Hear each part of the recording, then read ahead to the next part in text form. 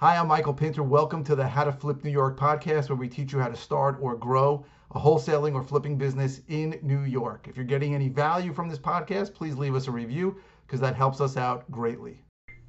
Okay, so this is, I think, the final video on why it's different flipping, which is wholesaling or rehabbing houses in the New York area. And the first is that it's the biggest MSA, metropolitan statistical area, in the country. There's 20 million people who live in this region, and there's pretty much an insatiable demand for housing because there's a lot of jobs here and there's just a lot of people here.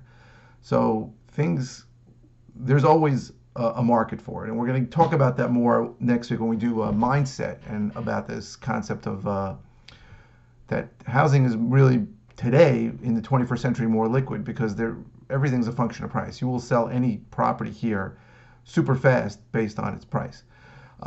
So that's New York. That's a good part of New York, and it's different than other places. We really tend to shy away from New York City, but New York City has even more demand than the counties we work in, which is Long Island, Nassau, and Suffolk.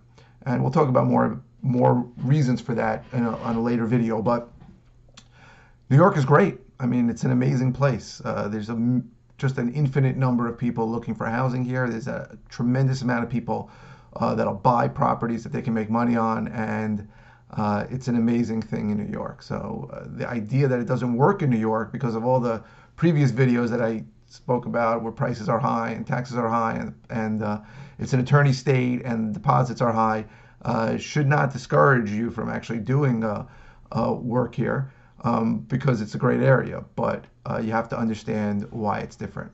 So the next video we're going to have is about mindset and how you have to think when you are flipping houses in the New York area. Hey, thanks for listening. We really appreciate it. Go to howtoflipnewyork.com for more information about the various ways that I can help you. And again, if you can leave a review, that would really help us out.